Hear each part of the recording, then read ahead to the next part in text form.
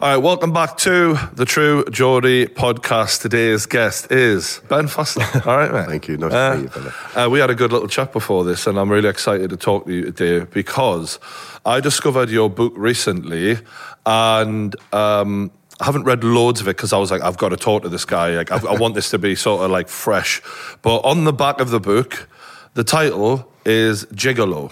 Yes. And some people may or may not know what that means. Broadly speaking, it means... Male prostitute. Yeah.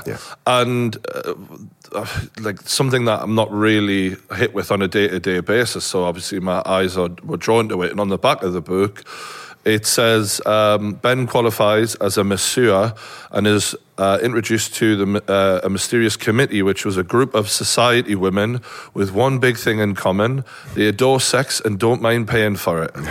You were a care worker who was drawn into a world of private jets, sex clubs, state secrets, endless lines of cocaine, orgies in country houses with a who's who of celebrities, MPs, and the international super rich. Yes. That is me. and yeah, you come across as such a normal bloke. But then when I started talking to you, I immediately understood what women would enjoy about you, which is that you are a very caring person. Yes. And that really comes across, that you're not a judgmental person. You make people feel very comfortable. And in my experience with women, that's the best way to go. Definitely. So I guess we should try and take a little time machine back to the start, mate, of, how did this sort of begin? I started my career off on the fishing trawlers, which is completely as far away as you can get from sports therapy and things like that at all. And found a sports therapy course, so I went on to that. Now, to cut all the grey bits out, I moved away. We moved to London. I started working at an exclusive spa retreat. This is where I met a lot of people, obviously the A-list celebrities and the TV personalities and things like that. And that was obviously legit and stuff. Then I worked also for a little bit of part-time for extra money in the gym. And while I was in the gym, I got approached by, let's say, a part of the royal family, mentioning no names. Was that female or male? That was a male. And he basically said, do you do private treatments? I'm not really keen on coming here and stuff like that. So basically we arranged to meet, and the first time I drove up there, it was this big stately home in the Cotswolds of all places. While I was there, the mother of this gentleman basically took an eye to me, and within 5 minutes I was meeting the whole committee of ladies, as I like to call them, and being provided around a room with like pictures that are probably worth more than my whole house is worth, and things like that. So what was the first time someone suggested that this was more than a massage? The first time I kind of got roped into it, it was the mother of the person that I was seeing. She basically gave me a mobile phone, and on this mobile phone was one number, my number, and the committee's numbers. So they'd text me at any time they wanted, and I would go and be whatever they wanted me to be on that occasion, whether it was a dinner, dance, or literally just sex. I basically got invited to do a treatment for the mother. And while I was there, at the time I was driving the oldest bang you could ever wish for in your life. I'm humble beginner. Less about the mother? No. Yeah. Sorry, I couldn't. No, please, carry on. You can get away with it. I can't, So cutting long story short, when I went there, next thing you know, my car had broke down. I couldn't start it. And I had to stay in this stately home for the night. Okay. I laid there. I suppose about 11:30 at night. We'd had drinks and chats. She'd had her massage. Fantastic, beautiful figure, beautiful lady.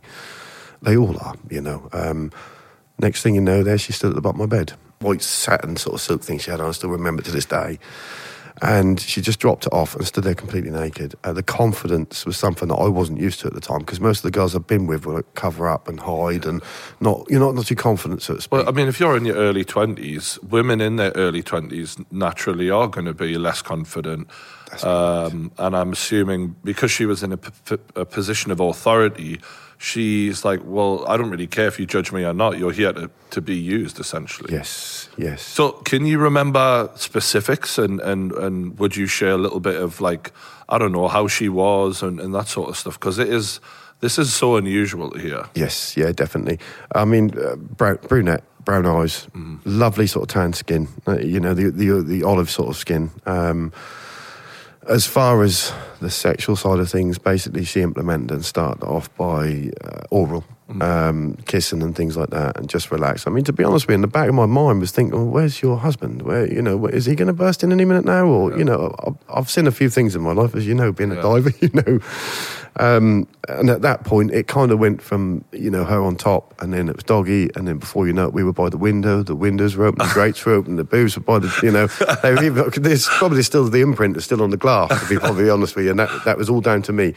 The treatment, the massage itself, like I said, we done the treatment in a fireplace, and this is where I thought that would have happened, but it didn't. And then later on, did she make any suggestions during that or any movements? Because you know how, I mean, you could only imagine that sometimes women would position things in a certain way if they want you to touch certain areas. But that never happened? No, it was. I felt like I was being interviewed. It was more questions. Where are you from? What did you do? Where did you come from? And all this sort of thing. And each time she's gone, And I could think, now I look at it now, I think in the back of her mind, she's thinking, I'm going to ruin you later. You're obviously young, like I said, so for her, it's probably a good thing. But I kind of, if you pardon the pun, fell into it without even realising. Before you know it, like I said, I had a car, I had a phone, I was going around to all these women after work, after a full day's work, and in between work. It was like, dinner break, quick, we can, go and do this. I got addicted to it as well. Again, me being the person that I am, and it's like I say to my clients now, I know what I can do and I know what I'm capable of. So I'll let you give me what you think I'm worth. That was one of my most favourite sayings. I know it sounds crazy. It's never about the money. I've never been money orientated. I think everything I've done was done on a physical, mental and emotional level, and obviously spiritual level. Everything I do is if I talk to someone, give a treatment, everything's got to be covered. It can't just be like, you're physically sorted out, because the person might be there just want to chat, so to speak. 9 times out of 10, let's say 9 times out of 10, let's say 4 times out of 10, the lady would be in tears after the act. Because her emotions have gone wild. We know that ladies are completely different. Their chemicals in their body when a man makes love to a woman is very emotional. That means they're attached to you. Based on what it says on the book, just so that people understand, with his dark hair, blue eyes and robust appendage that the ladies dub Big Ben. I tell you what, that's not a bad CV. No, 100% it isn't. And obviously that attracts all the wrong people. Yeah. But, I mean, there's been times where I've been in a lady's company and she has literally just thrown it on the plate for me, and I've said, no, if you get your coat on, I'll take you home. And because that's my moral side of things. That's not, for them, I suppose it's just the sake of saying I slept with Ben Foster, and for me, it's like, no, I'm not, I'd rather sit and have a conversation with you. That side of things for me, there's only one room in the house that I'll ever be in command of, and that is the bedroom. When it comes to any relationship, the lady has the room of the house, she does everything she wants, but that room is my room. I get to say what happens in there. And I think that's the thing as well with relationships. I mean, I've been married myself, and you look at your partner and she's the one for you. You don't look at anything else, and you kind of get into it, but you can't look at that partner anymore as that person you want to, forgive me for saying it like this, but ruin. You want to fuck her brains out, not being rude enough, and you want to have the best night of your life with your partner, but you've got so much respect for this girl that you can't see her like that. You've made a very interesting conversational point there, because there's a phrase that a couple of my mates have used in the past called putting the pussy on a pedestal. Yes. And once you start looking at her in a certain way where you have a lot of respect for her, then the feeling of wanting to dominate her or to, as you ruin her, some of those urges can change, because for some of my mates, when we've had those conversations, specifically when they become the mother of their children, yes, when a woman gives you a child and you look at her in a way that's like, almost, you kind of look at her as a mother figure. A miracle. Yeah, you look at her as a mother figure. Not necessarily your mother, but a figure of respect. That's right, yeah. You adore that. To then think of her like the porn star. There we go.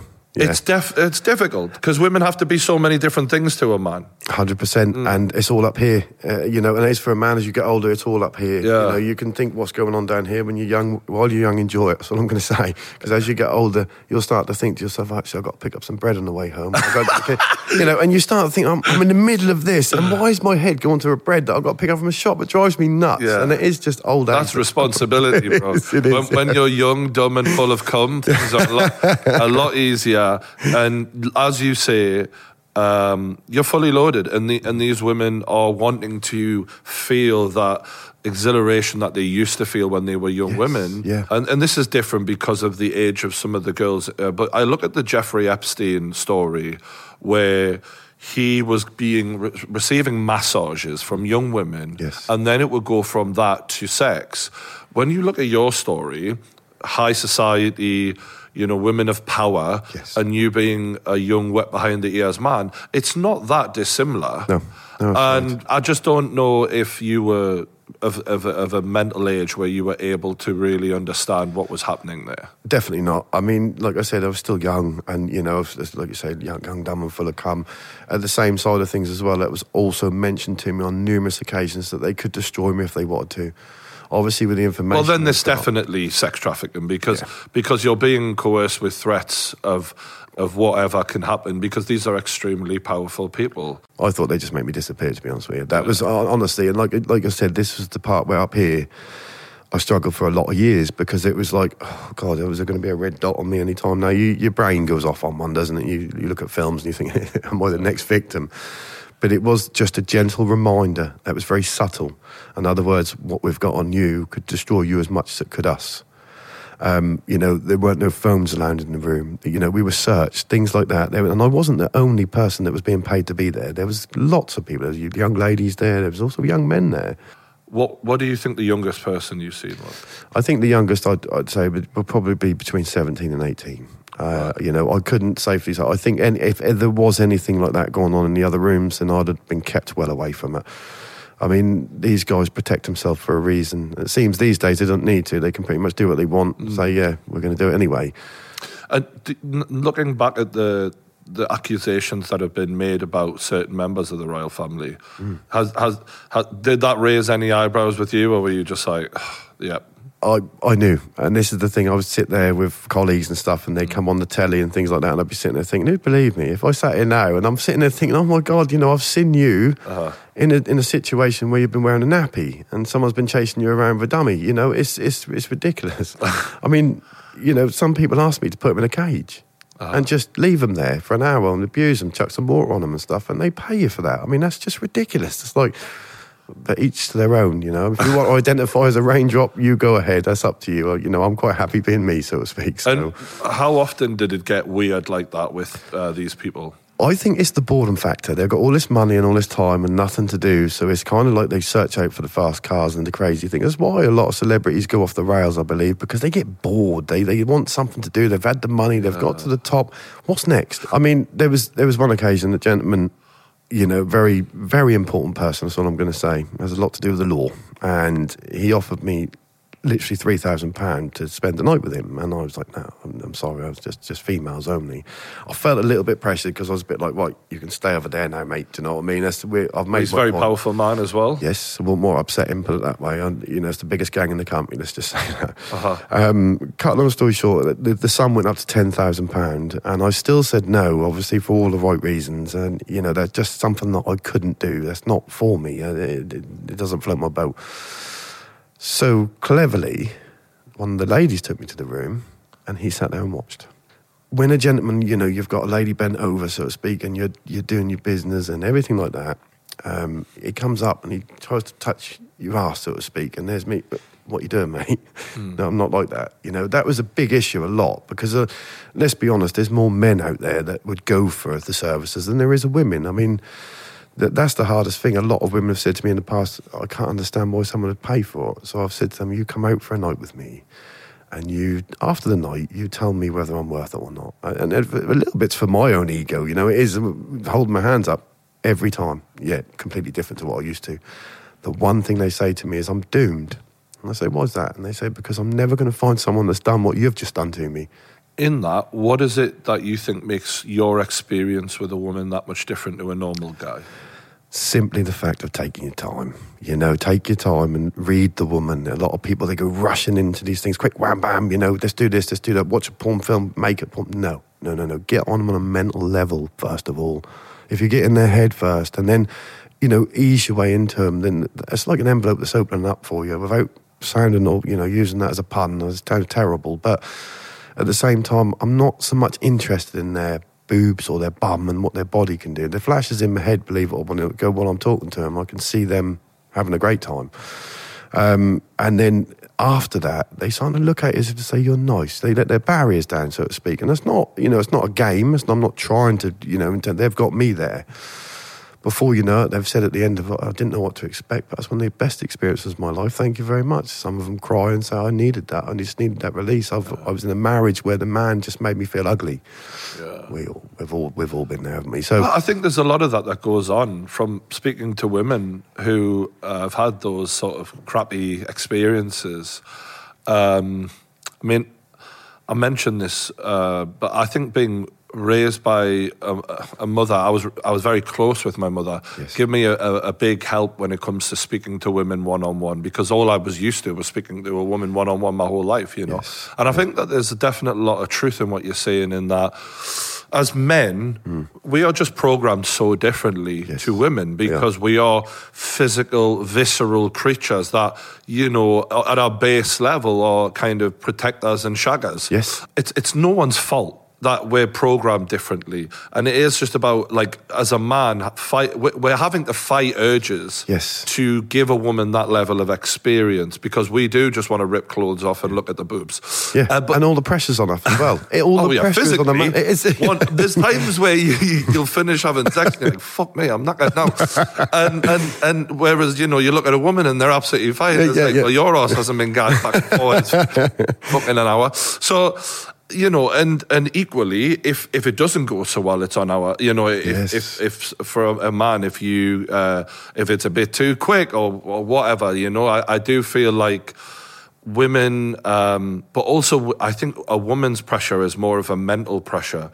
Yes. From my understanding, they're often worried about how they look, or am I doing this right, or is this how you but I think, there's a lot of truth in what you're saying about making a woman feel like the barriers come down, because I think only then can a woman actually come hard. Be herself, basically.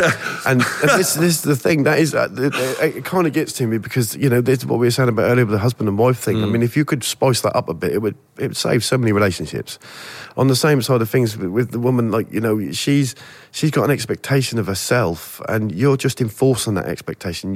I mean, the amount of times I say, the best thing, a recent sort of thing in the last year, the girls have come to me and I've said, do you feel confident enough to get undressed in front of me? And they're like, yeah, I suppose so, because it's you. And I'm like, well, go on then. So they do, and I say, no, look at you. Look at your body. Look at your curves. Look at your breasts. You're gorgeous. You're absolutely amazing. And I mean it. I do mean it, Brian. They are. Women's body to me is, wow, this is absolutely fantastic. Yeah. I feel like that's a little thing that we can do as men regularly, to just make them feel good. That doesn't take any... It's not like you're buying flowers, chocolates. You don't have to go anywhere. Just hype her up and make her feel great. Yeah. If she feels great, she is going to be way more confident, and you're going to get way better sex. That's exactly right. And this is the other thing I'll say to any woman that's with me, and they all know the same thing. You have to be confident. If you're not going to be confident in that room, then the things that, I want you to know that you are the most precious, most beautifulest object in the world when you're with me. And I will show you that. And the other thing is, don't leave any inch untouched. Take your time, suck the toes, play with the feet, go for the inner thighs, go for the back of the neck. Yes, bro. There's no hurry, People panicking, a lot of friends ask me, how do you do it? And I say, do you know the difference between me and you? And they go, what? I go, you're trying to get in her knickers. I'm not. I'm trying to get in her mind. Because for me, that's where the attraction is. After so much sex and being able to just, does anyone fancy a bit of fun? At any time I want, it's a bit like, well, now I want something more. I want something, a girl that's going to last with me, look me in the eye and say, yes, I'm with you, I understand. Like I said, 4 hours later, everyone's very happy. But again, and the other I'm thing not is, sure about the 4 hours, bro. That's a long one for me. Like, okay. I think honestly, it's been about 6.5 hours. I think it's the longest I've gone. There has been a 24-hour things, but that's been on and off, and in between. Cup of tea. Yeah, exactly. If I had a cup of tea, cigarette, I've got to say, we're middle class, not lower class. People know what you mean. Yeah. That's my one voice. But literally, it is, and the aftercare as well. I mean, sitting there once the lady's finished and you're finished, and just gently stroke her, grab her hair, look in her eyes. There's a time you don't have to look in a girl's eyes every time you want to make love to her. Just stop in the middle of sex and look at her and say, look at me. there you'll see what that real person is. There's the fire, there's the spiritual side. Each stroke is completely different to like someone, you know, it's like, actually, I mean this. I do care enough about you, and I do want you to enjoy yourself, and I want you to feel so amazing after this. Again, all the pressure's off for me. Bro, yeah. This is a really beneficial podcast for young lads out there, especially because, in not saying I'm an expert, but you know, in my, I've been fortunate that women have wanted to spend time with me, and and I'm sure, you know, I've let some women down in the past, and I've been pissed and all of this sort of stuff. But ultimately, the best experiences are when you make them feel like they matter for sure. And that's when a woman develops an attachment to you. Yes. And when she's really willing to go beyond any boundary, any kink, that once they feel comfortable and they trust you and they're like, this man is never going to make me feel ugly, you know, you're leveling up. And another, like you've kind of already put it, it's like, you know, you're talking about reviews almost. Like, you want a woman to look at you like, I'd go back there for a meal. Yes, exactly. And when the word get around. You don't want to, you know, serve a bad performance out. And I think that focusing on what they're getting out of the experience is the key, because as a man, I personally think it's easy for us to be pleased. It is. It's so easy. It can be, yeah. It's a bit, you know, I'm kind of not being really accepting to the rule, obviously, because of what I do. I have to make them happy. But even for me, as a normal guy who doesn't do this as a living and is just wanting to please a woman, I just think focusing on her for a good amount of time at the beginning, at the very, and just listen. And go through those motions with her to focus, because for me, I know people will make silly jokes about this, because whenever you talk about sex in public, it's a bit of how funny, but let's be mature here. Focus on making the woman happy to start with, in my opinion, is always a good route. Definitely. Then after that, it's just everything's just a bonus. After that, I'm doing a victory lap, and it's you know what I'm saying? Exactly. It's a tap in, basically. Yeah, it is. You know, because as men, it is. You know, in and out very fast. Usually, he'll do the trick at any point. The hardest thing as well, I think, for a lot of women to admit is they like to be. Excuse my French when I say this, but you know, but they do. A woman likes to be taken control of. Absolutely. You know, there's the man, there's the woman. That's the object we play in the bedroom. Not for everyone. Sometimes we'll swap roles. You know, it can go the other way.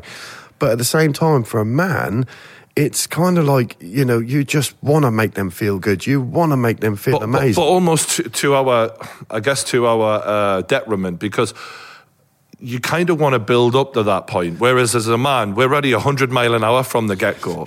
So I definitely think that this is healthy, that younger men can hear that of build up to it, lads. Like, as you say, don't leave any inch unturned. No. Focus all over. Don't rush. And that is the thing. You take your time. You just don't put no pressure on yourself. You know, at the end of the day, you're only human. You've got the same as everyone else has got. We're all different sizes, different colours, and God knows what. But it doesn't mean about the size or anything like that. I mean, I'm lucky, but at the same time, it doesn't mean nothing about that at all. One touch could do it. You know, in the right environment, the right words, whisper in the ear, you look absolutely magnificent. Now I'm going to devour you. I'm going to eat you. You know, I'm his. Yeah, see, you know, you look right in my eyes when you said that. I did. Yeah, sorry. I can see why this works. There was a moment there. But this is the thing, and by hiding about, you know, sex and things like that, it's not doing the youngsters any favours. My second book is literally based on the simple fact of, like, okay, the aftermath of Gigolo, the aftermath of how people have changed, how people have seen it, what's happened with the female side of things. You know, for instance, there was an issue a few years ago where, you know, a certain couple of people tried to come and get me because of the Tiki Mob, and they turned up at my door with bad intentions. Me being me was polite, you know. I said, well, what is all this about? I don't. Because of your book? Yeah, basically, and upsetting women, and of course I've turned them down, so they don't like it. Like you say, they get very nasty about it. Wow. Before you know it, he hit me, he pushed me, he done this, he done that, and I'm like, no, I didn't do any of that. Do you know what I mean, so to speak? Okay, so you just to backtrack, yeah. You were in a scenario where you've rejected a woman based on your reputation. She wanted to sample the gigolo. Yes. And you politely declined, and in which case she didn't take that so well and accused you to certain people, Yeah. and they came looking for you. Oh, she was threats and all sorts. She was getting all her groups of friends to try and go out with me and things like this. And I was like, you've all got the wrong idea. Basically, I turned her down and she didn't like it. And the reason I turned her down is because I said the same thing as what I said to a young girl about, 3 nights ago. You know, do yourself a favour. I can't give you what you want. I can't give you that relationship, the marriage and everything else like that. I can give you a bit of fun. I can make your life seem better and stuff like that. That's not a problem. But I'm not going to lie to you. I'm not going to, this is the other thing. Yeah, I'm going to do this. I'm going to take you out and I'm going to... Don't lie to someone. Just tell them the truth. If it's a bit of fun, it's a bit of fun. If it isn't, it isn't, I must admit, years later, she texted me and said, I'm so sorry. And she apologised to me and said I was out of line, I was out of order, I was in a very dark place. And going back to this committee, yes, and you mentioned before about being kind of afraid of the potential consequences. I mean, you've never named those people specifically. No, there's good reason for that. I'm not one for naming and shaming. If they were in the room here now with me, then fair enough, I'd go at it with them. That's not a problem. But they're not, and they never will be. Secondly, I think it was the case of once you'd done that first deed, that first night, that's what the very intelligent lady was there for, to set up that scenario, get me entrapped me, basically. Then at that point, they've got me. I know people like David Icke have talked. I don't know if you're familiar with David Icke, No, but he's a conspiracy theorist. But he often talks about how the elite basically bring each other into the circle of trust. Yes. And it's often by getting them to commit a deed that is a shameful act Yes. in front of certain members. And it's almost then like, oh, you're initiated now. Yeah. We have you. And it does feel like a little bit of what you were subjected to as a young man was very much kind of like that, where, well, you can't just go running out now. And if you do get trusted in there, then they're very, very clever and very smart on making you feel like you're a part of them, and then all of a sudden just disbanding you. And that's the bit that, kind of like as a therapist, you become very friendly with some people, clients, and next thing you know, they haven't got the money anymore. Okay, so you mentioned about a man who wanted your services. Yes. Have you ever had anything with a man? And not that there'd be any judgment, nor should there be, but... No, not at all. I mean, I'm not going to lie. I've been in groups of 100 people, God knows, if not more, that have all been naked, all in the same room. So there's definitely something that's happened. Sometimes the light has been off, and I don't even know if it's a woman's hand or a man's hand that's grabbed it, Yeah. So I can't say yes or no. What about this 100 people thing? What the hell happened there? That was the party when the mask balls. Now, usually what happens in these parties, this is the thing, you see the front of it and you see what goes on in the separate rooms and stuff, but some of these rooms have been done up with like glory holes and all sorts. And there was this one place I went to that had different rooms and different genres of sex going on. Some were tied up, everything at open doors. And there was a dark room where you walked in and anything went. Now, that was the room, like I said, where there was about 100 people. That felt like 100 people. There's a door open, you kind of get a glimpse of all these naked bodies. I remember being there for about half an hour, literally, with the person that I was with, and we had a bit of fun, and then we went off on our own and done our own thing. But at the same time, once you've been in that environment where there's 100 people, and that's a guess, there could have been more, Are we talking like eyes wide shut masks? Kind of sort of thing, yeah. And it's the mask ball where they all turn up with the mask on, and you don't know who it is. And everyone's just shagging with the mask on. Basically, yeah. What was it like for you going from the first time, I suppose, where people were watching you, or did that help, or did it bother you, or? I'm not going to lie to you. Inside, I was all the while. I sat there and I was thinking, oh my God, I don't know. But again, I was young. I don't know what. I'm a different man now. If they put me in that situation, I'd be like, whatever, let's go for it. You only live once. Who cares? But afterwards, this is the point. It was amazing. It was just an experience and a half where I was allowed to lay back and let all these things happen.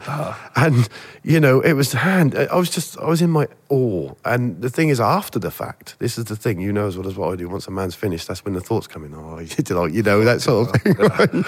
So after the fact, I was a bit like, oh my God, I'm disgusting. So I went to the shower. I stood in the shower for about 20 minutes, scrubbing. I found that a lot of people have got their own motives, their own intentions. They're there for something, not for anything else. Now, the one thing I learned with the other side, the Olympians, as I call them, the committee, is leverage. With leverage, you don't have to raise a finger.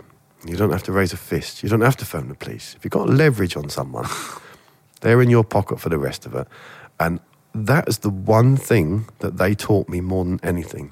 And I've put it to the test, and it does work. You're right. If you get leverage on someone and whisper in their ear, behave yourself, they soon step back. What kind of leverage did you notice these rich people had on other people, and how did they exercise that power? The little things you'd hear about some of the MPs, like, you'll have the Labour over there, the Conservative over there, and the rest of them doing their own bits. And you can tell who they're, and the bankers, the wolf pack, as I used to call them, they were a completely different breed.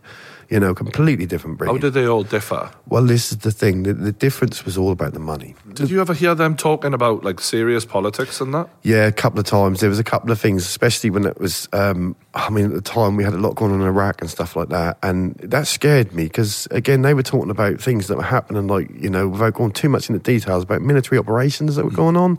And I was a bit like, I don't really want to know this. Ignorance is bliss. So for you to get to a scenario where you're seeing someone who's very powerful dressed as a baby, and you're throwing water on them or whatever was going on, you must have been quite involved with a lot of the guys as well as the wives. There was a group of gentlemen sitting in the back, and I know for a fact one of them was an MP. And there was also a cabinet minister there. And, jolly good, yes, give her a jolly good go seeing. So it'll save me fucking doing it tonight. Like, take the dogs for a walk.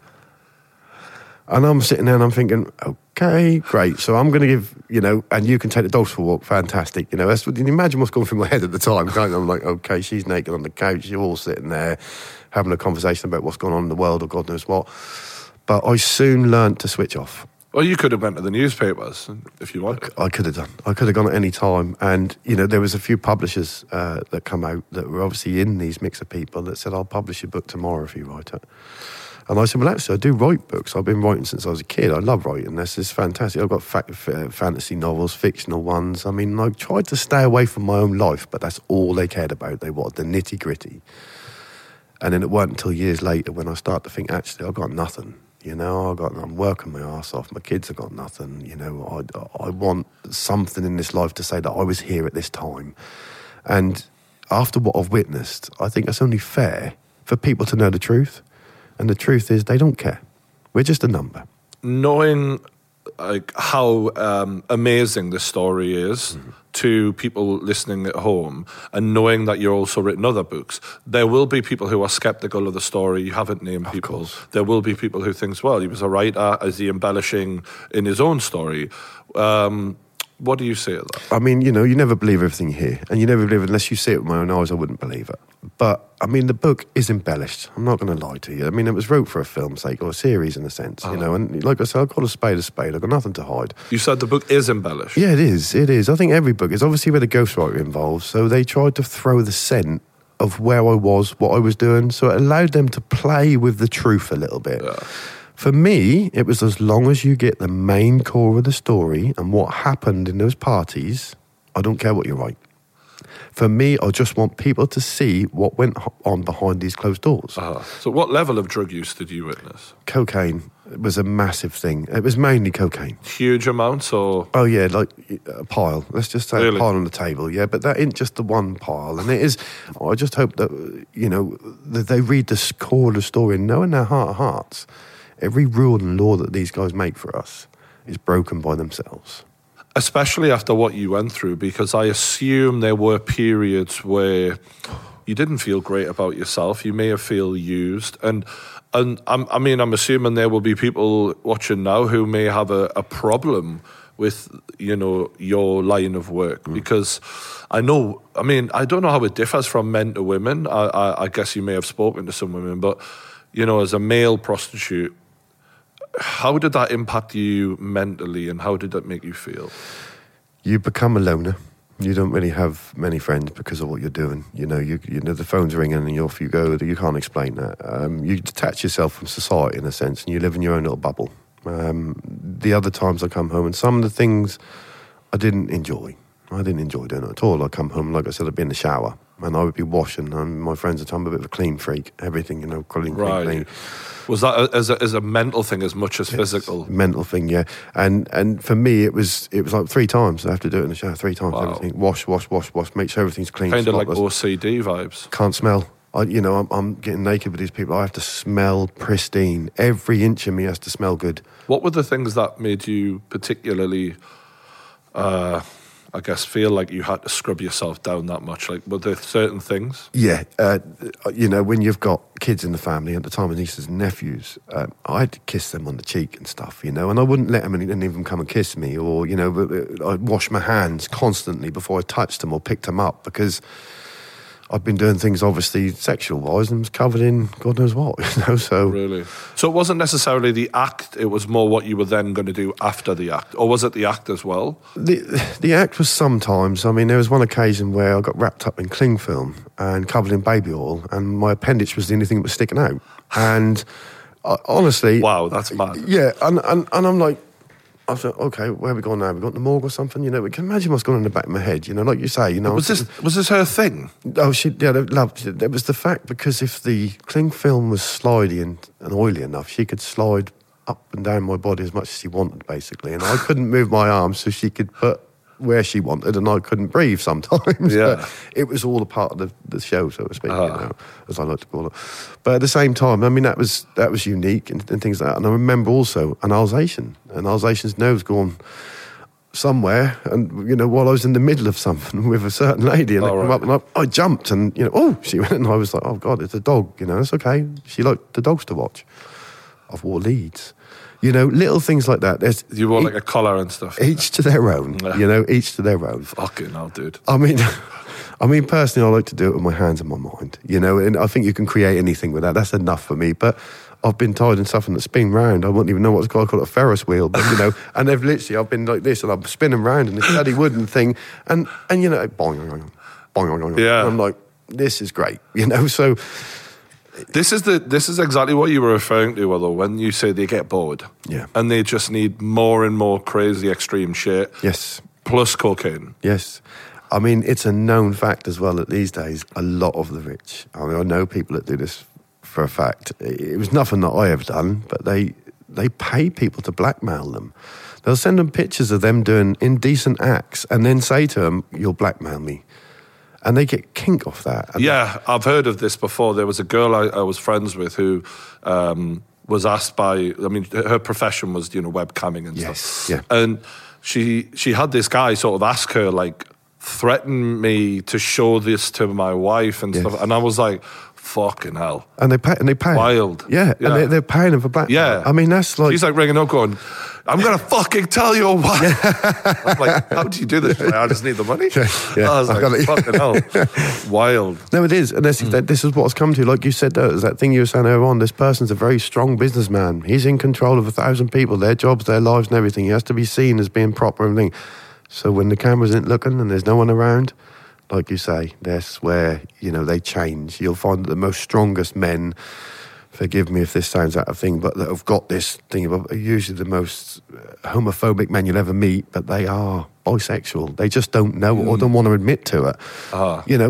So what? But that fight inside them, because of what we're born and bred to believe, or what we're kind of roboted into, in a sense. We've all seen those outwardly homophobic men who you're like, you just love dick, don't you? Yeah. But the best one is when they go up and they go, do you see men? And I go, no, sorry, I don't. Like, they walk, I think, oh, shit. I know, yeah. But even on a personal level, like, as someone who's always, I feel like, stressed out and kind of in control, having a woman in bed, being in control is fun. I like being able to switch off and let the woman be the one, you know what I mean? Yeah. And this is the other thing as well. Some people choose drugs. Some people choose alcohol. Some people jump out of aeroplanes to get that buzz. I use it in the bedroom. That's my escape. I'm a completely different person in that bedroom. For me, all my worries, everything just goes. The stress just goes away because I've spent 4, 5 hours, whatever. Not thinking about all that. Exactly. And pleasing. That for me, it's about pleasing the other person. I get a turn on from seeing the other person enjoy sex. So the more they come, the better it is for me. And then, obviously, sometimes I don't even bother. It depends whether they want me to or not. And I'll just move on to the next one. That was kind of like that sort of thing. But, Did you have multiple clients in a day back then? Is that normal? Or? Yeah, the most I ever done, I kind of knew this question was coming, the most I've done in a week was 8. And the most I've kind of done in a day is 3. And that was literally, it was ridiculous. People would, it's the thing, you wouldn't believe me unless you followed me around and saw me. But I'd go to a house here and 300 metres down the road I go to a house there after being here, and then I go home. Were they all aware of it? Were they cool with that? They didn't want to talk. A lot of the girls, in a sense, kind of wanted a little bit more after a while. They all fell in love with me. I mean, one girl, she told me she had terminal cancer and she had 3 months to live. She's still alive now, just to get my attention. And I, being me, took the time with her, put my effort into her. I give her... That's brutal, that. There's still... I feel like I'm still unpacking this whole experience with you. From the bits that I read in the book, it seemed to say that you had a partner while this was going on. Yeah, no, I met... She turned out to be my wife in the end. We did get married in the end. We had 3 kids together, and, we got on really well. She's a great girl, and she does amazing body kids. I mean, I couldn't ask for a better ex-wife, I've got to be honest. Was this sort of cool, or was this something that was unknown? Yeah, no, it was unknown. When I first met her, I was doing it at the time. And it was about 6 months after that we were together when I stopped. And I basically give up all of that for her. And the books and everything. Like I said, they were asking me for the book then, and I said, no, I'm not going to write it. I'm not going to write it. I kind of felt these people were my friends. Naive, maybe, I don't know. But, at the same time, it got to a very... She came home early one night and one of the clients had just left. And I think she knew at that point. And every now and then when the money was tight, I went out and got the money we needed. But I had no choice. I mean, what am I going to do? Am I going to pick up another part-time job for minimum wage and work 24, 28 hours a day? Or am I going to go get the money for the shoes that one of the nieces and nephews needs for school? Because nobody else could afford it. So let's, and that was mainly my intention at the time. Walking into a shop with a pound in my pocket was not an enjoyable experience. So that it's always been in my life, but it's never been as the fact for my kinky pleasure. It was just a means to an end, a means to survive, basically. So, but after we got married, stopped completely. That's where I draw the line, because if someone's going to put a ring on my finger and give me the respect to do that, then no. And that's where it kind of dwindled away into nothing. Then when years later I thought, well, actually, I'm going to write it now. I'm going to write my thing. And I didn't expect it to take off. I didn't expect anyone. I thought, I'm just going to be, but as long as I get it off my mind, I don't really care. Was there any other experiences that were mind-blowing and wild in these crazy rich parties? I think also as well, like, I don't want to, what's the word, categorise anyone or put them in a stipulate or anything, if that's the right word. But it's a sense of the mummy and daddy's boys. And like when they talk about their mummy and daddy, they're like 40 years old and they go, mummy, daddy, and they've got those issues and you kind of see it in their sexual acts, if you know what I mean. Like I said, when they're wearing nappies or they're being told they're a naughty boy and they got to go to their room and drink their milk and read their bedtime story. So that isn't as sexual in a sense. It's more like mental, isn't it? It is, but to them, it's sexual. They're getting turned on by this. They're getting turned on by the fact that somebody's kind of like their mother figure, if you know what I mean. They're telling them what to do, or their father figure even. There's so many. Like I said, I could list a line off of, I said I've worn a lead before, I've been dressed up in all the gear and, all little things like that. BDSM style stuff? Yeah, BDSM was a massive thing. Really? Yeah, massive thing for these guys. I mean, it was the case of more anything than being tied down and tied up in certain areas. When you know what you're doing with a piece of rope, you can pretty much tie anyone up in a situation where it's an easy access. Shall we just say that? Yeah. But mine was a bit more because of the massage side of things. That's what they all craved. It was the sensual side of the massage and getting to know them, the spiritual side, feeling completely. I mean, as we know, 5% or 15% of the body starts producing endorphins when you get a massage that are close to sexual activity. You start to get horny. That's the reason why massage is so close to sex. Yeah, because that's seen as a very... I don't know, I've had massages before where I've felt those sort of beginnings of a erection. Yes. And I'm like, fuck me, I need to start thinking about something else here. But what you're saying is it's quite a normal feeling to have in that sense. Yeah, definitely. I mean, there's been plenty of times when I have given a male client and he's got, excited and he's embarrassed, completely embarrassed. But I suppose they're half asleep and they're, like you say, they're being rubbed all over. They're not really thinking. Well, exactly. And I don't think that's me because I've had... a few celebrities say to me, "Oh, I want a female," and I'm like, "Well, I'm not that way. You're safe, and they're like, "No, I want a female." If men are out there, are thinking about how do I give my woman A good old massage with the minimal skills that we're going to have. You know, we don't have the specific training you have, but if you got any advice out there for men who want to set the mood? Definitely. I mean, just literally use your hands, warm them up first. That's the best thing ever. But it is also like little things like feathers. You know, you could use a feather, or even if we're sitting here right now, I could use that candle. I could use that lead over there. I could use a piece of that branch over there to tickle over her buttocks on the side of her back. Now that will stimulate her lymph nodes, which will turn her body into a crazy shiver, and she'll get goosebumpy. And then all of a sudden I'll spray ice cold water on her back. So it's a kind of, I'm taking every sense that person's got, whether they're blindfolded, which obviously gives you more touch and sound, whisper in the ear. I'm going to do some real bad things to you right now. you know, and straight away they go, oh my God. And it is because it's the whisper. Even now doing it, I'm getting goosebumpy, you know, and you just, little things like that, play on people's senses. So when it comes to massage, literally, don't jump yourself on the body. Try and get them on the side of the bed and start on the side of the bed and slowly integrate your body to their body. So start with your hands and then go to your body. Once your body's on top of them and you're giving them a massage on their back, you can use your body weight. Just use the effleurage. Literally just go up the centre of the spine. Don't touch the spine at all and go out and back. I'm assuming you're applying oil? Yes, yeah. 9 times out of 10 I'll use baby oil. And the reason being it's easier for what I do. And secondly, not many people are allergic to it. When you start messing around with different things, you only want one allergic reaction, and that's you. I'm finished, I'm struck off, and you know, let's be honest, if I want to make one wrong move as a therapist, I've had it, so to speak. But it is the little things, and patience as well. Put some music on, put a candle on, roll a cigarette if you smoke, and smoke it while she's laying there naked. And admire her body. That alone is given the anticipation of this is going to start in a minute. Anticipation is a big thing for you. It feels like you're very in tune with the mental side of what a woman is thinking and feeling, and playing with those senses and just slowly building her up to that point is a real winner. Because women do take a lot longer to get excited than men do. They do. And we forget that. Yes, they do. And I understand that. It's in just a, quickly and off you go, so to speak.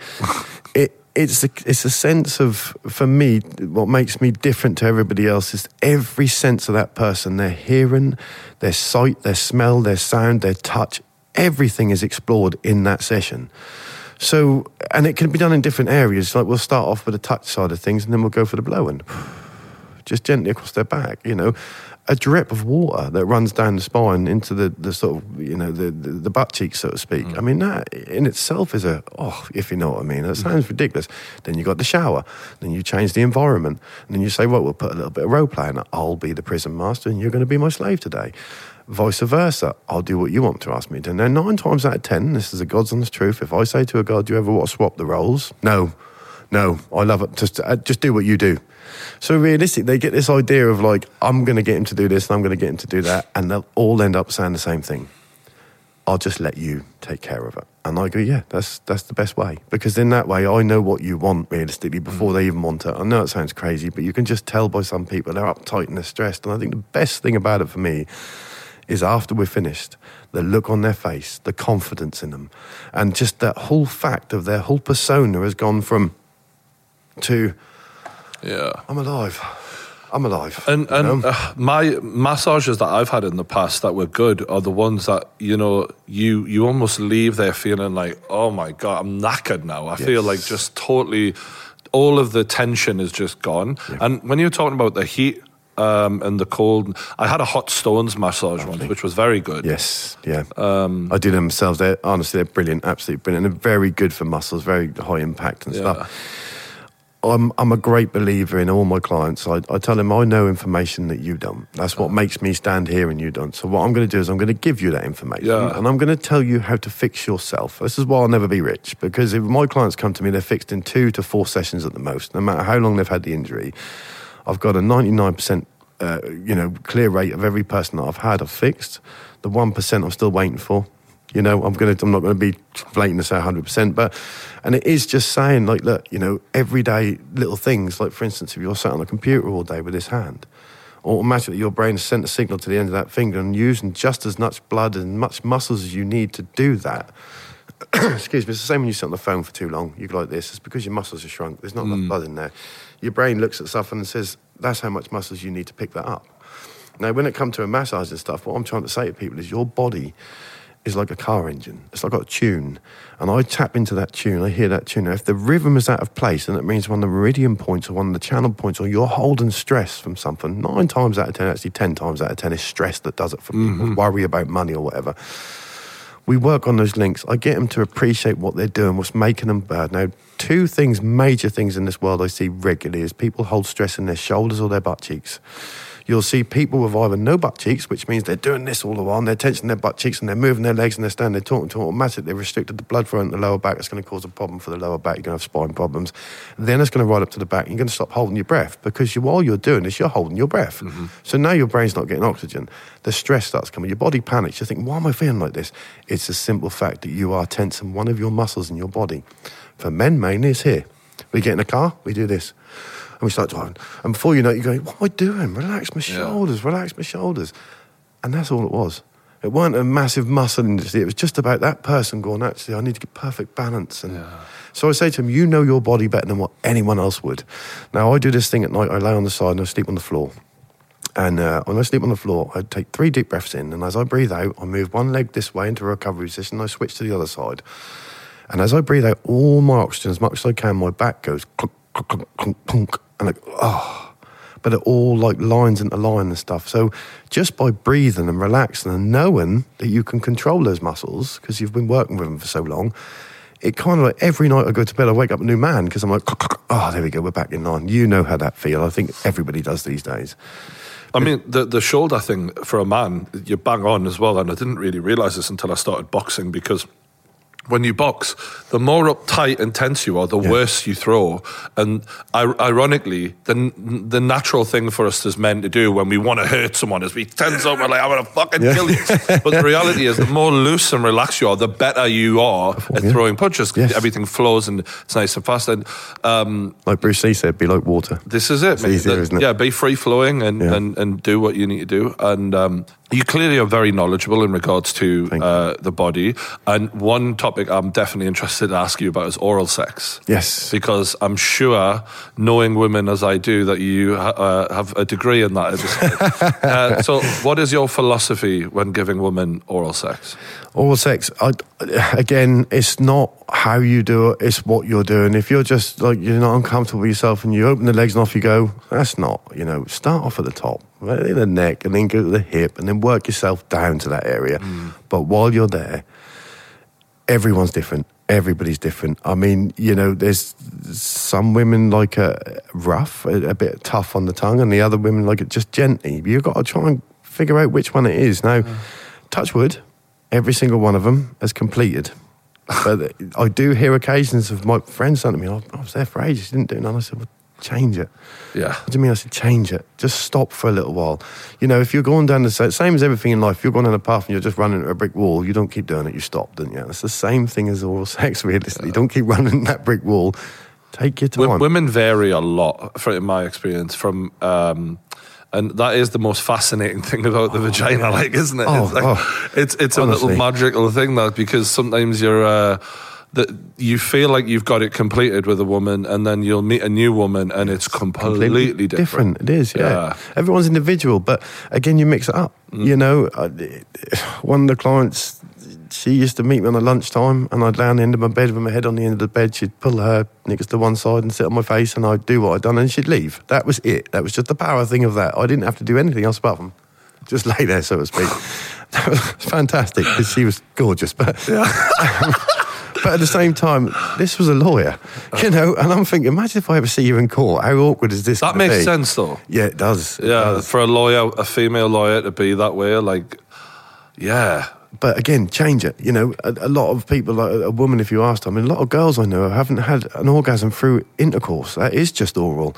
And I'm like, well, change it around a bit. There's a spot. You've got to find the spot, so to speak.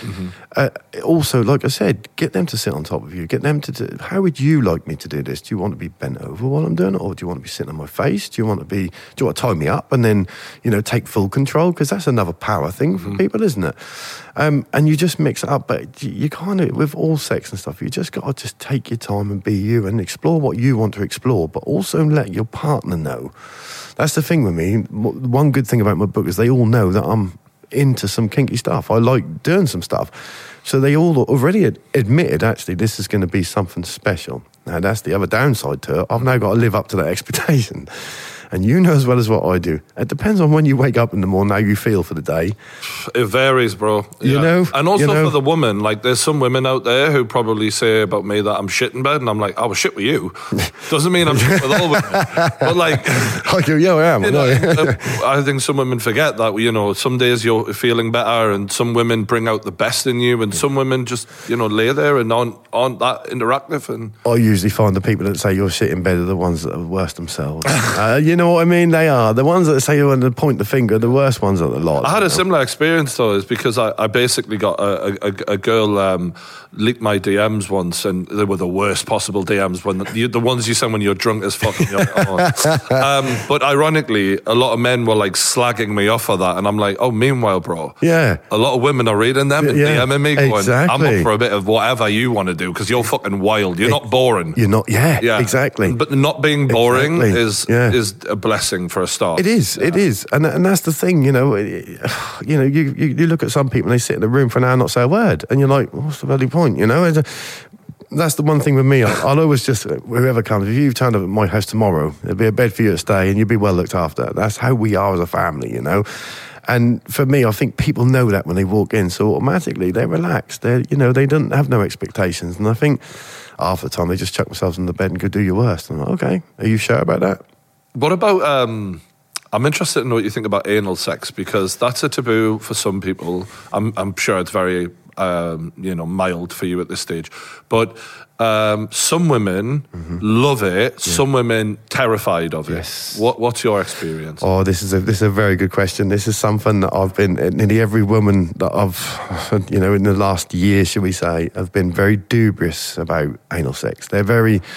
I don't know, I'm not sure. Because I don't know if this is your experience, but in my experience, as someone who's very laid back and, happy to warm up the area and do the procedure the way, there's a lot of men out there who just seem to spit on it and go for it. And they they scar a woman. Exactly. And they fuck it for the rest of us. Exactly. So stop doing that if you listen. Fucking bellend, right? Stop it. It's not a mallet, right? It's a precision instrument. Remember that, okay? So what is your experience? Warm up, get them, and they have to be exactly happy with it as well. I mean, it's something, but the one thing I will say is once we've gone through the process that I usually do to get to that point, because they want to try it, or, I'm thinking, well, actually, I want to give it a go. It's not really on the top of my list, I've got to be honest. But at the same time, every single one of them had an orgasm for it, and they had the best orgasm in their lives. Now, when it comes to oral sex, you've got a finger. Use it. You know what I mean? There's the bum, and it does. It doesn't have to be rough or anything like that, but it will transform their sex. It does seem to take it to another level. It does. If you can incorporate that. Yes, exactly.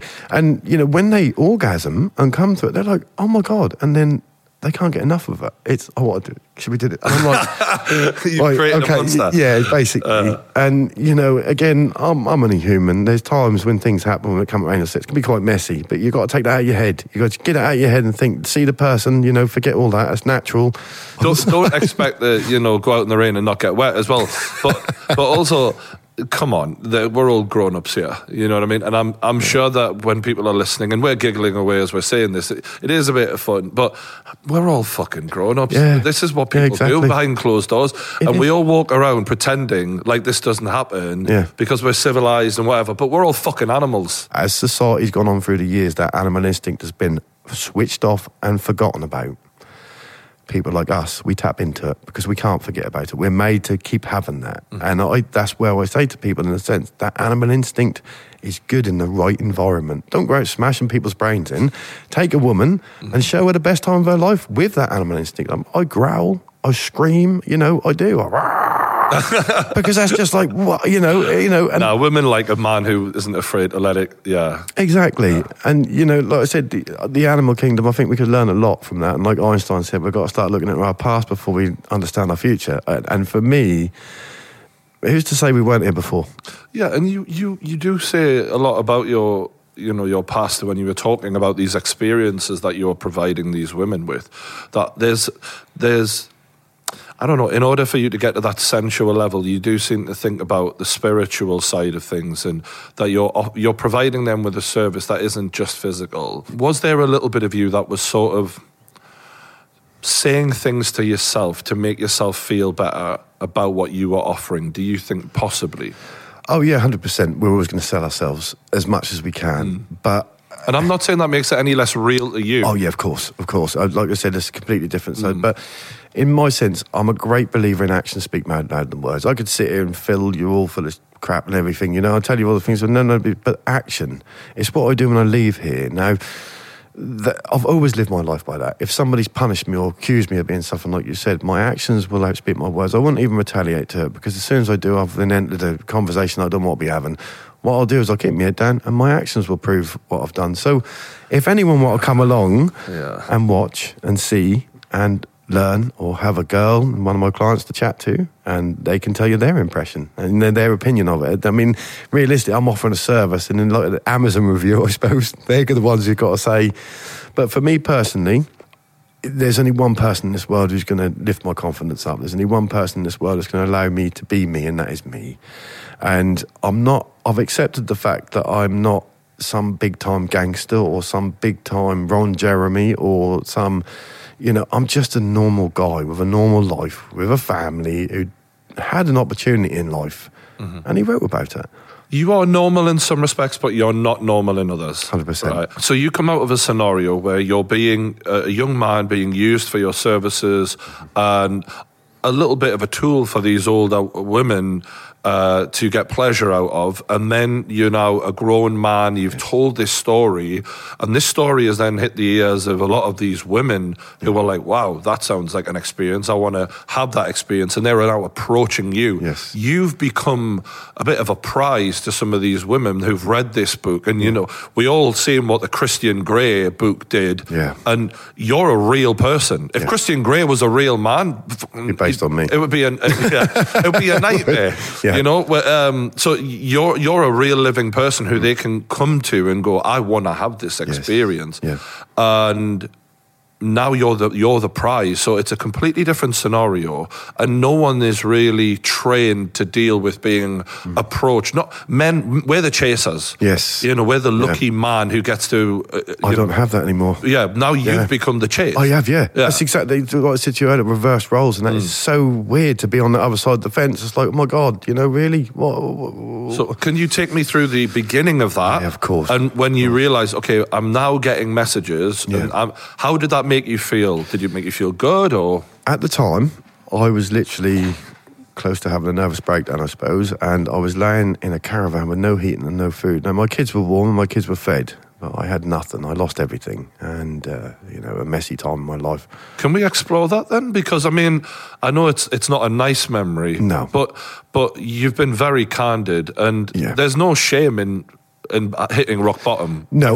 Lots of people have. 100%. I mean, it was a time when I laid on the floor in my underwear and I was shaking and I couldn't stop myself convulsing. I was like this. What brought that on then? Divorce. Really? I was broken in two. It destroyed my kids or everything, and that just, I panicked. I was scared. I don't, what's going on? I just didn't know what to do. How long had you been married before you divorced? We've been together for 18 years, and then 10 years married, And, you know, even now, I'll always look out for the girl, you know what I mean? And never let anything come to her, because I think the world of her. I always loved the girl, do you know what I mean? But you didn't want to get divorced? No, I didn't know. I was. It's funny because it was kind of, you know, I'd kind of accepted the fact that this was it, and I was happy with that. I was happy with what I had, and then 2 weeks later, it all ended, and it was messy. And sorry, I'm going to have to stop you. You said you'd accepted that you were happy with what you had, and then 2 weeks later, it was all over. Yeah. So. Yeah.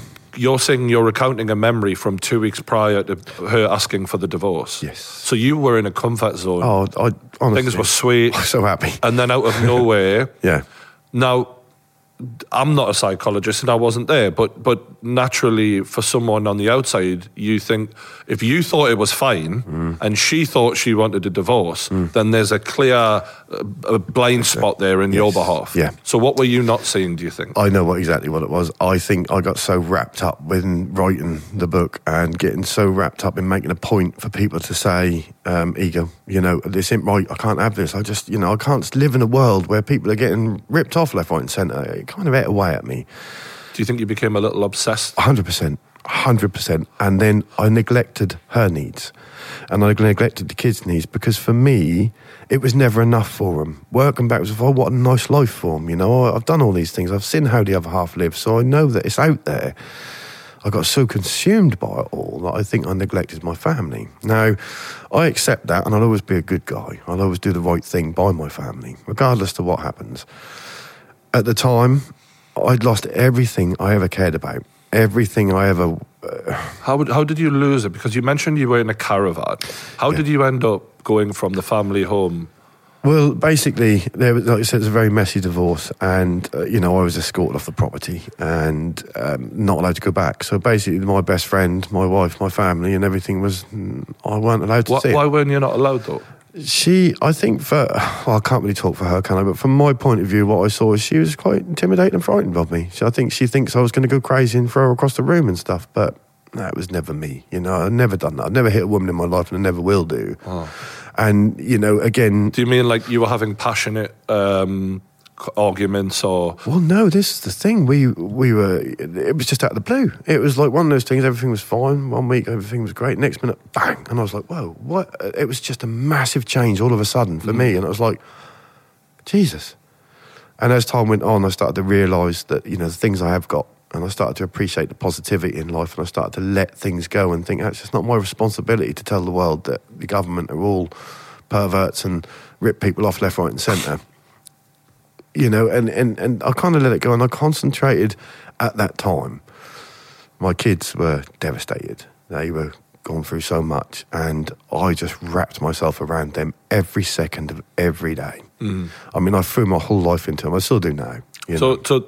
So we're moving beyond the part where... Yes, sorry. So you were at a part where she'd said, we don't want you around anymore. Yes. Was that a temporary thing, or was that at the time permanent? Oh, no, it's permanent. She'd already made her mind up. And, again, these things happen in these times, but she'd already planned everything. The money was all gone already and things like that. It's kind of like there's no fairness in love and war. And again, I don't really hate anybody or despise anyone for their choices in life. They have to live and learn by them. At the end of the day, I've got 3 kids and one of them's a girl. And all I could think about night after night is who's going to be around my children.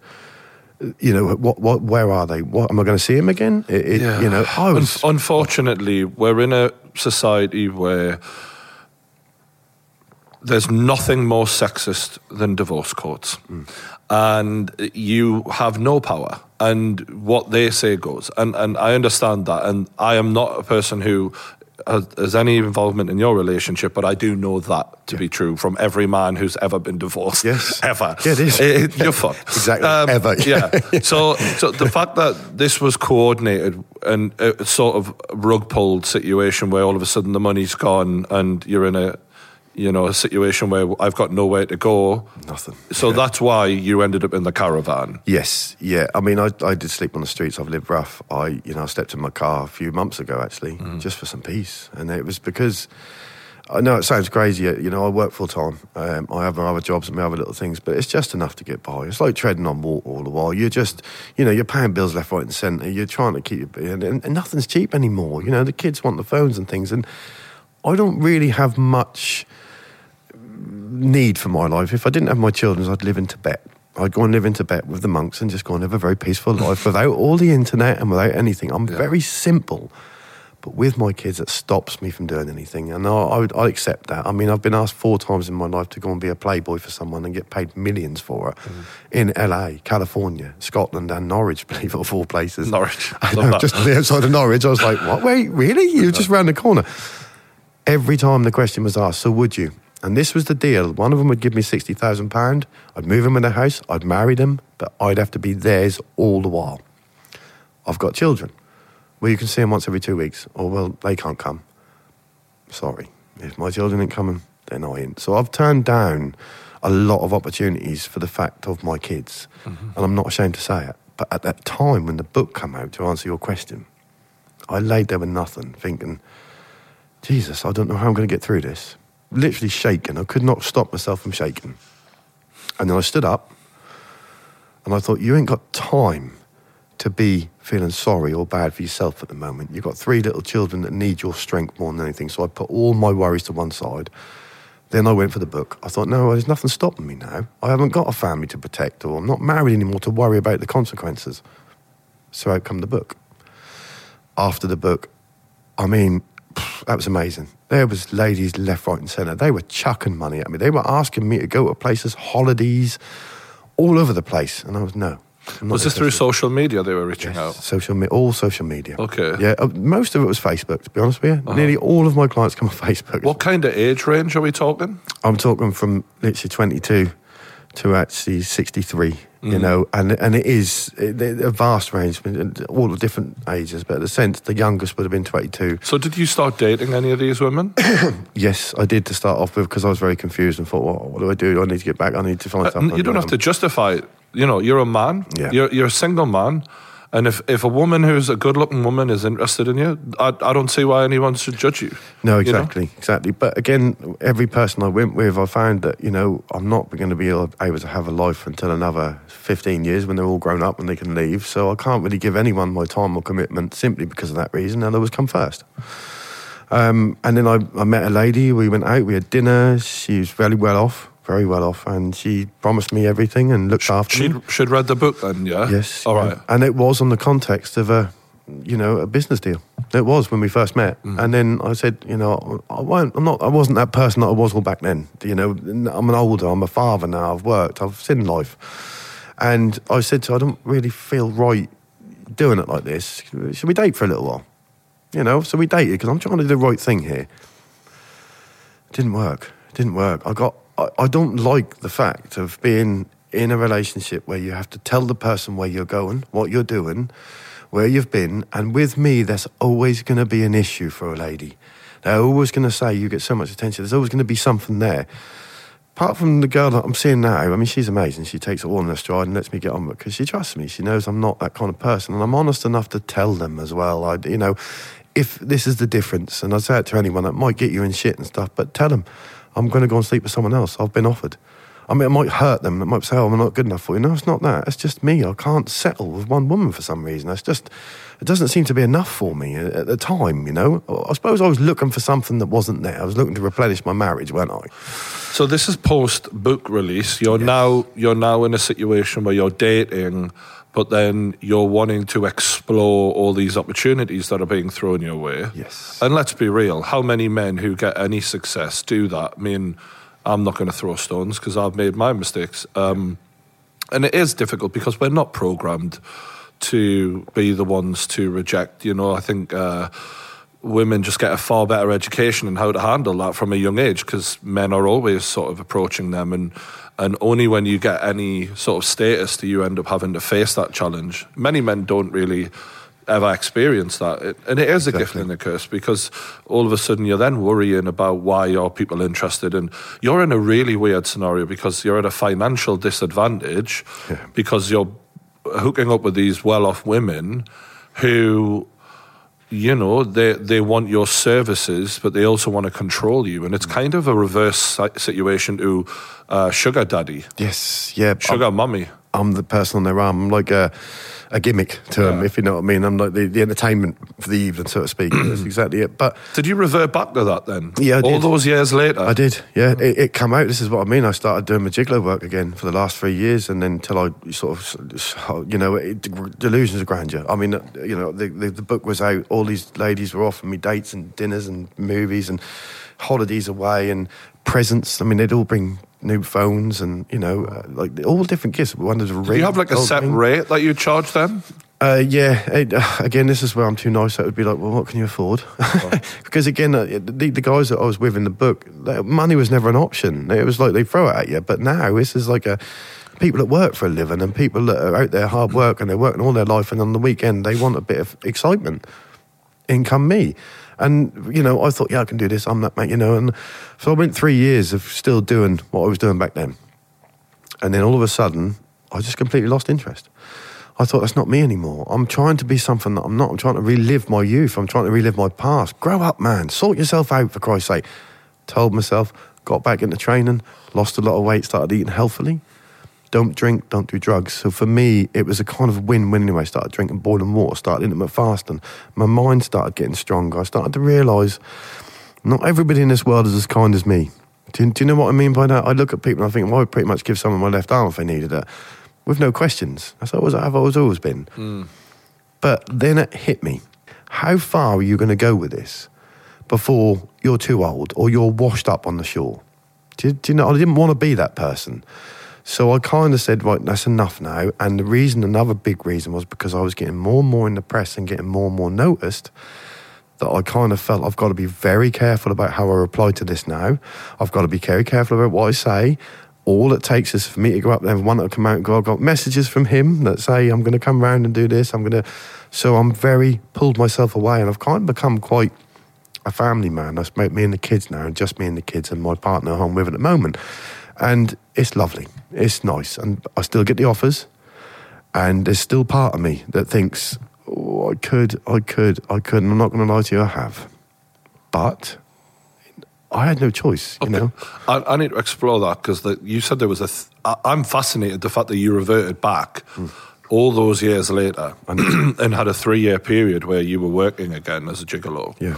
Threesomes seems to be the most... Sorry to interrupt you, Brian. Really? The threesome seems to be the most popular thing these days. Everybody wants a threesome. Everybody. It's the way you said that. Like, everyone wants a cup of tea. It was such a casual way to say it. And by threesomes, do you mean 2 women or 2 men? 2 women or 2 men, 1 woman, yeah. I mean, I have a guy that works with me, you know what I mean? We've known each other for years, so it's a bit easier for Double me. up, yeah, exactly. And, you know, it's something I must admit that I suppose if we do the logic, from what I've seen, about 50-50. You'll either enjoy it or you don't like it. Personally, I'm a one-on-one man. I mean, I do these things, and I've been in the groups and stuff, but my best time is one-on-one. So when you and your mate go round to this woman's house, is there a fella who's aware of it? No, she's single, and the girls that have asked me have either been in relationships and they're out of relationships and they're in the single phase, and they're like, look, I want to explore, can you help me out? Advice to people who want to get into the business as well. So many people have said, how do you start? How do I get into it? And I've been giving them advice on how to protect themselves more than anything, and just be very careful. So you have like websites and stuff that you guys appear on where people can buy the services? Yeah, there's plenty out there. I mean, the main sort of one, am I allowed to say it? Or I'd say. Yeah, Adult Work is one of the favourite ones for a lot of businessmen and stuff like that. I mean, I've had people from London that come and stay in Norwich and, you know, ring me up and say, I'm in the hotel, can you come and see me? Now, that gets a bit strange when you see the same person behind the counter. You keep walking in and walking out. Again, it's another thing I have to take into account. This person's watching me and thinking, what's he fucking doing? Do you know what I mean? He go in that room, he come out, and his hair's everywhere, and he's smiling, he go, see you later. You know, and I'm thinking, if that was me, I'd be like, what the hell is going on here? You know, so it wouldn't take too long for them to figure out. Now, again, with the kids in my life, I really try and keep that away from them. It's a separate side of my life. Now, with the guy that I'll ring 9 times out of 10, the woman, the ladies that I've met are very comfortable with me. They've sat in my company, we've watched movies, we've chilled out together, we've made love, we've done all sorts. Funny enough, they asked me to make love to them, and then after that, they go, don't ever make love to me again, fuck me. And I'm like, okay, no worries. Honestly, the love side of things is nice, but they're like, no, I don't want it. You know, it's like, no, just rather you, because again, that's still touchy-feely. So in this 3-year period, what would you say was the average age of these women who are reaching out? Because I'm assuming that women who read books are a certain age generally, and women who would want a man with your experience, your very specific set of skills that you have. I would say between 30 and 60. 30 and 60 would be my sort of range.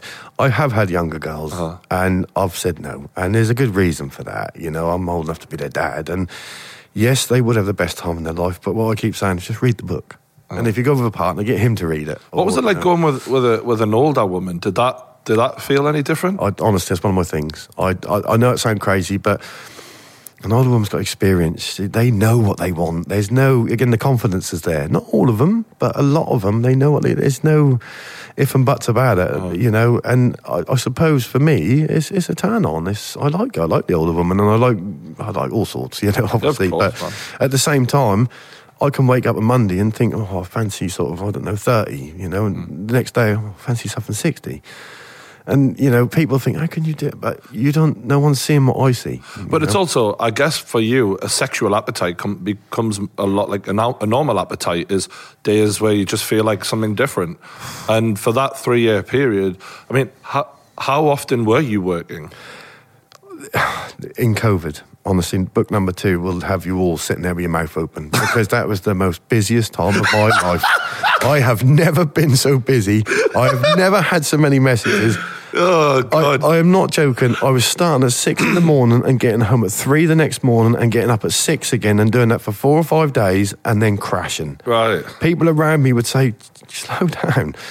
The most in one day was 3, and it would sometimes 8 clients in a week would be at this stage would be my limit. And I got to be honest, I got up to about a couple of years ago, I got to a point where I was like, I can't keep doing this. This is getting like, I mean, some nights I'd really enjoy it, Brian. I'd be like, yeah, I'm really up for this. And I'd go from one and then another, and then some of them would get turned on by the fact. Some of them would ask me, where have you been? What have you been doing? A lot of them would say, tell me, hey, what you've been doing this week. They wanted to hear how I was fucking other women.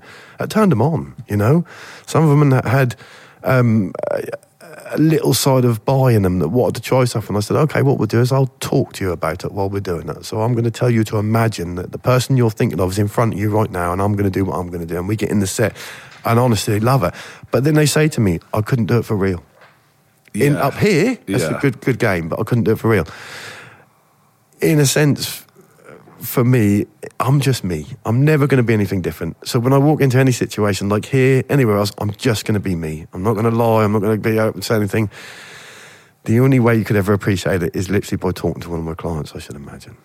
I think you're being very truthful because you're just so specific, and the way you describe sex, it's from a man who knows what he's talking about.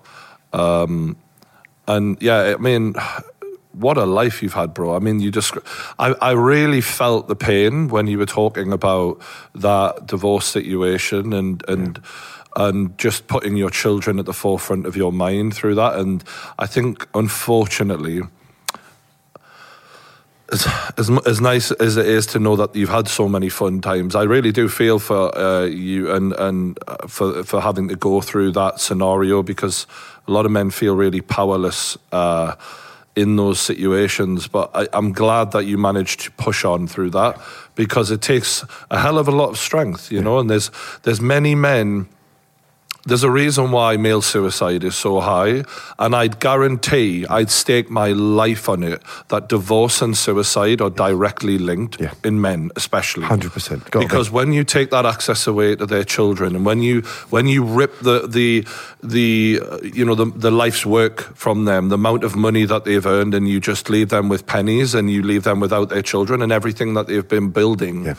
No wonder these men are out here killing themselves, and yet no one fucking talks about the divorce laws. Exactly. It's a disgrace. Well, this is why I'm so cautious talking to you. I've got some really strong views on that, and I don't, because it could just cause me problems, I suppose. But at the same time, it was unfair. I was dragged through the shit. I was named and shamed. My actions had to do, and people slowly started to see, actually, he's not that person he's been made out to be. But it's so funny how people will just believe what they want to believe, because it's a known thing. And yet, all the people that I grew up with and known that love me, I have a nickname where I come from called the Guardian Angel, because I used to look after people and make sure they get home at night. And realistically, everybody that knows me knows that I've helped them in one way or another. Everyone I've touched in my life, I've done something for. Yeah. So I had a lot of people come up and go, that's wrong. He's not like that at all. He's not that person. We all need a reason to do things. I think the one thing I think in all couples is take away the hate. Take away the revenge. Tell the truth. Be honest. Say that I'm not happy. This is what's going on in my life at the moment. That would stop all the confusion. But more than anything, put the children first. They're the ones that are in the middle of it all, are going to suffer more than anything. So for me, I mean, I've spent a lot of time with Indians and gurus. I've spent a lot of time with influential people, as you know. So in my own mind, I'm quite strong enough to say, I've got to change this attitude. And slowly but surely, I realised that I'm the luckiest man alive because of my kids. That's all I need. I don't care about anything else. As long as they're okay, I'm good. It's hard to be a good man. It's not easy. No, it's not. But it is difficult. And you mentioned how you'd have those lapses where women would come chasing again, and you know, you'd find yourself giving into temptation. Yeah. Did you find that you beat yourself up a little bit when those things would happen? Yeah, definitely. Because of the people that are in my life, I think they deserve a lot more. And I've got to be honest, they're good, you know, and you know, but they accept me. That's who I am. I can't help that. I'm not going to lie. I'm not going to say, oh, I'm not going to cheat on you. I can't promise you that. Look at me. Look at my life, you know. I mean, Has your current partner, have you come to some sort of agreement? Yes, yeah. She's, you know, career-minded, and I'm obviously doing my own bit with the children and stuff. But, you know, I never judge anyone for their actions. I'll only judge people on one thing in life, and that's how they are with their children. And how they are with my children. So the person I'm with at the moment is the best person for my children. She makes me feel happy, and she puts my kids first. In other words, she didn't come in just for me. She accepted them as well. And for me, that's more than anything. And that's worth not breaking or messing around on because of that reason. If that reason changes, then, you know... And so you've managed to stay faithful to this partner? Yes, yeah. She'd sort of chop me, you know, the bits off. And I've even explained, I've even said to her before, look, you know, I'm honest. I'm so honest, probably too honest. But I've said, look, there's a girl who's messaged me and... You know her, and, you know, I'm just letting you know, and there's my response. Wow. Yeah, and here's my response. What, a friend of hers? Yeah, I don't say any names. She doesn't see the names or anything, because I don't want no trouble caused, obviously, you know, because that could, you know what I mean. But I just say, just so you know, and here's my response. And I show her my response. And I say to her, there you go, help yourself. I've got nothing to hide. That must be a bit of a breath of fresh air for you as well, to finally be free of the shame and the hidden, you know, secrets. Yes, yeah. I mean, that's the thing, like you say, I carried that myself, you know. Nobody knew about this apart from myself. And that was like, I felt like the saint. Secret society. It was nice to feel that way, in a sense. But then as time went on, I realised I was just a paddy wagon for him to carry on to the next guy come along. And then realistically, I was like, well, actually, what do I get out of this, you know? But at the same time... I'm still going to get that attention, and I still have friends that are females, that are friends of mine. I think the worst bit for me is the married women. The married women that come up to me and send me pictures or ask me to go out, and I'm like, so what's your husband going to be doing? Well, we don't say... One, I'm not going to be, like I said to you before, I'm not going to be the reason for destroying someone's marriage. I've been there, and I'm not that person. I couldn't do it to my worst enemy. I wouldn't want that for anybody. I know how it feels. Two, I have got some morals. You know what I mean? I don't think that's right, while a man's at work working his arse off, for me to go round and service his missus and smile all the way at the bank. That's not right in my eyes. Mm-hmm. So I give him the simple advice, be honest with your husband. Tell him what you want to do. If you're getting bored in the sexual side of things, then either accept it or move on or do something about it. Now, if your husband wants to sit there and watch, then by all means. But he has to be included and he has to know about this. Gone, blocked. Other side of things, they'll come to their place and I'll look at them face to face and I'll say to them, trust me, from my experience, it's not worth it. So are you still massaging yes. people? Yeah. But it's purely non-sexual now? Yeah. You know, I've got clients that I've had for years, so to speak, and... Well, so your girlfriend's okay with that, though? Yeah, she's okay with the massage side of things. And like I said, you know, it's a case of, I'm not going to say never, because, you know, I mean, the girl I'm with at the moment, we don't even class ourselves as girlfriend and boyfriend. We're there for each other. We're best friends, you know. She's got my back when it comes to kids, and I've got her back when it comes to everything. And there is a lot of love there. It's mutual understanding. And I've already told her, straight to her face, that if the book does its thing and I get an offer that's going to change my life for my children's benefit, I'm going to take it. Because I'd be stupid not to. Because at the end of the day, Brian, the way I see it is, there's only one sure thing about this life. So in the meantime, just don't stress yourself. Don't worry about it, because you're only going to end up in one place. And what is today's newspaper is going to be yesterday's chip paper in it, or the other way around. Yeah. And how long have you had some of these clients for now at this point? Oh, God. Yeah, long time. A long time. I think a couple of the clients that I see when I travel around and stuff in certain places of the company, I've known them while the book was going and while I was doing what I was doing, you know, and you know, that's the thing. And a lot of them become so close to me. The fact that, you know, if they have a problem in their life, like, you know, finance or something, they ring me and I'll have a chat with them for 10 minutes and they go, do you know what, I don't care, you're right. And And something will come along. Come on, you'll be all right. Keep the faith. You'll be all right. And I kind of find myself reinforcing it all the while. And like you say, when you get into a certain stage in life where you've wrote a book or you're in the public eye, people listen to you and they kind of, so you think, well, actually, I don't want to give you rubbish advice, but let's just look at this. There's always two sides to every story. There's the truth and not the truth. And who's telling it? You know what I'm saying, don't you? So in my eyes, what I do to every problem anyone's got is let's look at the truth. Let's look at what you have got to start off with. Okay, you're a bit rocky on that. And that seemed to make them feel better. So I'm kind of relied on as well as that figure that keeps them calm and keeps, you're doing all right, you're doing fine, everything's fine. You're in exactly the place where you're meant to be. Don't try to live, just live. That's the secret of it, isn't it? Mm-hmm. So for me, even this today is like, wow, didn't expect it, but that's great. I've met a really nice people. You guys are awesome, tell you. Oh, thank you so much. And I think we'll end that there. But thanks so much for coming, mate. No, thank you. I really appreciate the opportunity, massively. And I hope things go great for you. Obviously, you've got another book coming out. What will that one be called?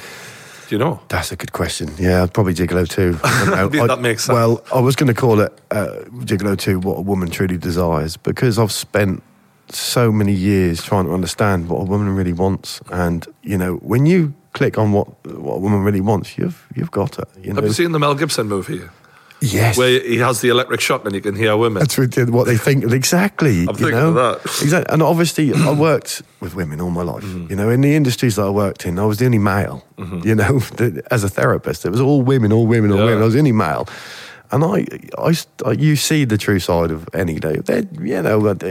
Without going on too much, they all have their problems and issues. But some of the conversations I listen to, I go, oh my God, that's even make me gip. Yeah. I wouldn't do that. That's disgusting. But there's me saying that. Well, I'll leave you on my last question that I ask a lot of people, which is, how would you like to be remembered? How would I like to be remembered? Do you know what? A good father is top my list. And a good friend, somebody that is always there for someone. I'm the kind of guy that if you ring me, I'll be there. Don't matter where you are in the world, I'll be there. I am the guy that you can rely on if you need it. And the extension goes out to all my friends and family. They'll tell you the same thing. So I'd like to be remembered as a nice guy, but also good in bed. Fantastic, do you know what I mean? I think you've nailed that. On the gravestone, he was good in bed. He's a good shag. There'd be all these ticks on there for him. Sorry. Well, if you want to purchase the book, guys, you already know it's Gigolo. It's out in stores, and Gigolo 2 will be on the way. And thanks for sharing your story, mate. I really appreciate it. Ben Foster on the True Geordie podcast. Thank you. Thank you. Cheers.